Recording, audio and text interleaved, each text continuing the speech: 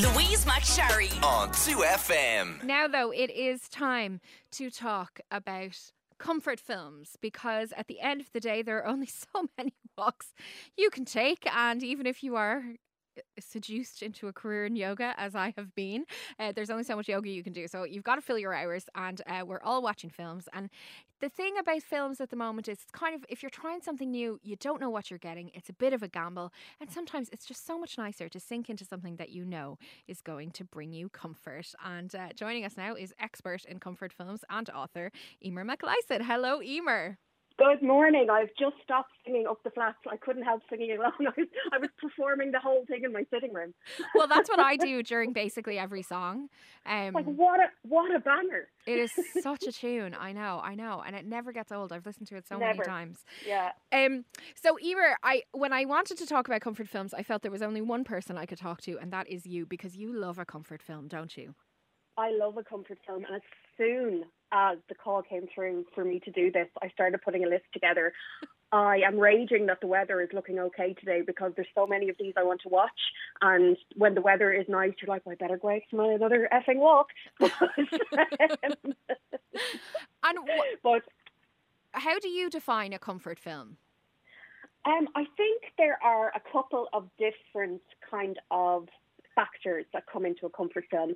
There's obviously a nostalgia element to it. So a lot of people's comfort films will be ones from when they were children, or ones they would have watched over and over again, or that they have kind of familial connections to. Yeah. Something that isn't going to be too... I must just apologise, because the cat is whinging in the background, and if you can pick her up, I'm just apologising. I can't hear her. Well, Quiet, she cannot believe I'm not talking to her.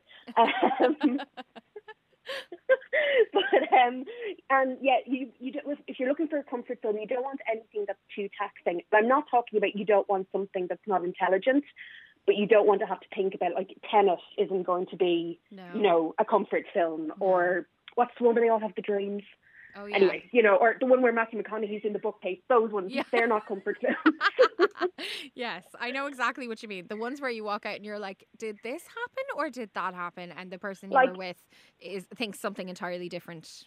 If you have to visit the plot section of the film's Wikipedia page, then it's probably not going to be a comfort film. Yes. But I also think whenever I notice a film that's kind of causing a stir, if it's going to be coming to Netflix or something. So recently, Mean Girls dropped on Netflix, as they say, and that's so many people's comfort film. Like, they've seen it so many times, and they don't really need it to be on Netflix. They probably have it on 100 other different places to watch it, but they're still going to watch it again on Netflix. Yes. Yeah. Films that remind you of a certain time in your life, or a certain season, like a lot of Christmas films or Halloween films, things like that, they would provide a lot of comfort to people. Oh, here comes the cat. She's really getting involved now. She's on my notes. Well, let's start talking about films, because people, I'm hoping we can inspire some comfort watches as we discuss them today. So you have broken them down into categories, which I think is very wise. Now, we have a lot of categories, but there's a lot of categories. But let's start with gentle films, because actually I think that these are my favourites. Yeah. So gentle films are, they're kind of the most obvious comfort films, because, as the name implies, they're gentle. They're not going to be too taxing on you. They might induce some kind of, serenity or whatever. So gentle films, under this heading, I have ones like Under the Tuscan Sun, which I believe you mentioned earlier, yes. Julie and Julia, yes. Eat, Pray, Love. I have a friend who watches Eat, Pray, Love, I think once a week. Which is funny, because I actually rewatched that recently, even though I know it's not good. Like, it's not objectively good. No, it's stressful, yeah. And yet, it is so comforting, because she goes to nice places and she eats nice food. Yeah, and it's all kind of sepia toned, and nothing too dramatic happens. Yeah. There's a bit of drama at the start, and then it's fine. One thing that can be sometimes a common theme in comfort films is they might not be that good. Now, some of them are excellent. I don't want to downplay anyone's favourites, but some of them are just not great. Eat, Pray, Love might fall into that category. It's not going to win any awards, but you're still going to watch it 15 times. Yeah. And what about, you have Dave in here as well, which I'd forgotten about, which is actually why I love that film. Dave is one of the gentlest, most comforting films that I think exists anywhere. So anyone that's not familiar, it's the one where Kevin Kline is a dead ringer for the President of the United States, and he ends up having to kind of play him when the actual President gets into some strife. It's such a ridiculous concept. It's such a ridiculous concept, but Kevin Kline has such a comforting face, and the entire film is just so comforting. And he rides a bike. It's just amazing. Like, I might watch that today. And then, of course, in this category, you have Circle of Friends as well, which is a treasure. The ultimate Irish comfort film is Circle of Friends. You know the way when something is going to be on television, there might be a buzz around it, and there's two films that I think stand out for me, and that is Circle of Friends and The Snapper. Yes. And whenever they're on television, everyone's like, well, I mean, we must drop everything and watch them. Yeah. Because and it doesn't matter that you watched it the last time it was on TV, and like you will watch it the next time it's on TV. Oh, absolutely. And you will sit through the ads. If it means you get to watch Circle of Friends. Can I ask you, because on a completely different note, you have truly terrible disaster films as well. So tell me about them. Yeah, I think, again, this kind of falls into the category of films you will always watch no matter what, like if someone suggests it or if it's on a Saturday afternoon. And I think disaster films, because they follow such a rigorous kind of plot structure, and you know what's going down, like you know what's coming, you know what's going to happen at the end. Even though they're disaster films, they're still kind of comforting. So I'm talking ones like Dante's Peak and its sister from Another Mr. Volcano. And then there's Armageddon and Brother from Another Mother, Deep Impact. Then things like The Day After Tomorrow, 2012, anything with The Rock. Like, they're just amazing. And everything else, I mean, thousands of people die and cities and worlds get ruined. But, you know, there's usually a bit of romance at the end or whatever. So. And what about weirdly comforting violent films? Yeah, so a few of my comfort films are very violent. Talking the likes of Leon, Goodfellas, and I think, again, there's a nostalgia element to that. I think these are films that people probably watched growing up or that were on in their house quite a lot, maybe, you know, an elder sibling or a parent or something. And again, because they're very, very good films, they're objectively good films, you feel like you can watch them over and over again, even though they might be horrifically violent. Like, I used to watch Full Metal Jacket when I was a teenager at least once a week. And it's horrific. But I mean, I was like, oh, there's the lads. What's the premise of Full Metal Jacket? I've never seen it. Full Metal Jacket is a Vietnam War film. And yeah, there's I was going to quote a few lines from it, but it's not appropriate for Saturday morning. Okay, it's not appropriate. Fine. That's fine. I appreciate your candor in that regard. Let's talk rom-coms, because I think a lot of people, that's where their minds immediately go when they think comfort films. Yeah, so rom-coms I would split into loads of different categories, just in general, but also when it comes to comfort films. So there's your classic rom-coms. My Best Friend's Wedding, While You Were Sleeping, Legally Blonde, Never Been Kissed, You've Got Mail, Sleepless in Seattle, anything with Tom Hanks. They're the classic, great, you know, just can never be faulted rom-coms. Then there's what I call the best worst rom-coms, which are also people's comfort films. And these are things like 27 Dresses, that's where Katherine Heigl is always a bridesmaid. She's in a lot of these, actually. Runaway Bride, The Proposal, 2 Weeks Notice, Sweet Home Alabama. So, like, they're ones that are kind of problematic, haven't aged well. How to Lose a Guy in 10 Days has really not aged well, but it came up on Netflix a few months ago and everyone watched it and went, oh, this wouldn't make it to the screens today.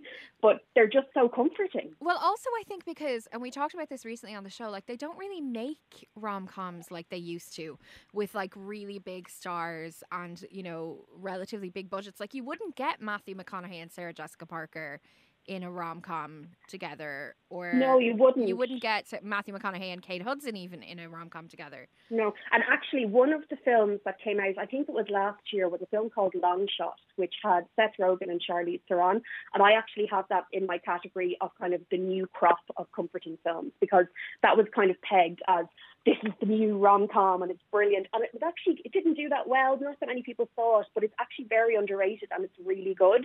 Yeah. So if anyone's looking for something in that genre, The Long Shot, that's for you. Okay.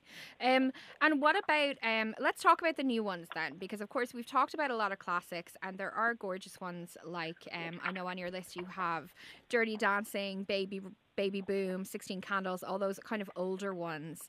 Yeah, and then yeah. the childhood films, of course, like as I mentioned, The Princess Bride is one of mine because I watched it so many times when I was a kid. Big, I must watch Big again. Oh, Big is wonderful. I mean, Tom Hanks, if we're talking about stars of comfort films, Tom Hanks is number one. Julia Well, he's Roberts, a comfort man, isn't he? he's a comfort man. Has he ever made a bad film? I don't. I mean, I think even if he has, he was the best thing in it. I don't know if you follow Megan Nolan, who has a book Oh, coming yes. out. She's been rewatching. Yeah, she's basically, during lockdown, she decided she was going to watch every Tom Hanks film in order to kind of really get to grips with the genre. And based on her assessments, I think there are one or two clangers along the way, but most of them seem to be brilliant. And that's not a bad way of kind of, organising your entertainment during this time either. Absolutely not. If you're looking for comfort, I think working through Tom Hanks' films, A League of Their Own is one of the all-time greatest comfort films, I think. Yes. And I watch that at least 3 times a year. It is stunning. Could I bully my husband into watching that tonight now? It's got Madonna. It's got Rosie O'Donnell. It's got gorgeous Gina Davis. It's got Tom Hanks. It's spectacular. There's no crying in baseball. It's so good. What kind of animal doesn't want to watch that? Well, he's very annoying. Like, he only wants to watch good things. He doesn't see the pleasure in watching something. And A League of Their Own, by the way, is a good film, objectively. Oh, yeah. But he does not see the pleasure in watching something bad. He's like, why would you watch something bad when you could watch something good? And I'm like, because there is a pleasure in the bad. But he doesn't. Yeah, he's a strange man. Why did I marry him? Who knows? No, I'm joking. He's a really good cook. That's why I married him. No, I'm joking. I married him because I love him. I'm going to be in trouble now. I really am. Okay, now, before I let you go, let's talk. Well, I was just going to say, could we suggest, has he seen Barb and Star Go to Vista Del Mar? That's a new film. It is dreadful, but it's also very, very good, and it's very comforting. Where do you get that now? Now, you can rent that on YouTube. You can probably rent it. It literally only came out a few weeks ago. Jamie Dornan is in it, in, I think, a career-defining performance as kind of a very droll, funny song and dance man. Yeah. So that's only out a few weeks, and you probably need to rent it somewhere. You can definitely rent it from YouTube. You can probably get it from iTunes. But that's one of the kind of new ones. Yeah, well, I was going to say, before you go, give us a few more new ones, because they're ones that people might not have seen. So these are ones that are actually on Netflix at the moment. So Booksmart has appeared on Netflix in the past couple of months. That's an excellent film by Olivia Wilde, kind of coming of age, but really would appeal to anyone. To All the Boys I Loved Before, you might have seen the third one has appeared on Netflix, but the first one, which came out a couple of years ago, is actually excellent. And the new Emma movie, so the original Emma with Gwyneth Paltrow is very comforting, but a new one came out last year, and it's really, really lovely. And that's with the girl from The Queen's Gambit, right? Yes, that's with the girl from The Queen's Gambit. And it's really good. It's very, very enjoyable. I mean, there's nothing that new in it, but period pieces are really comforting. I agree. The costumes, I mean, I love it. Well, Emer, we didn't get through your 3 pages of films, but I think you made some really super suggestions. Thank you.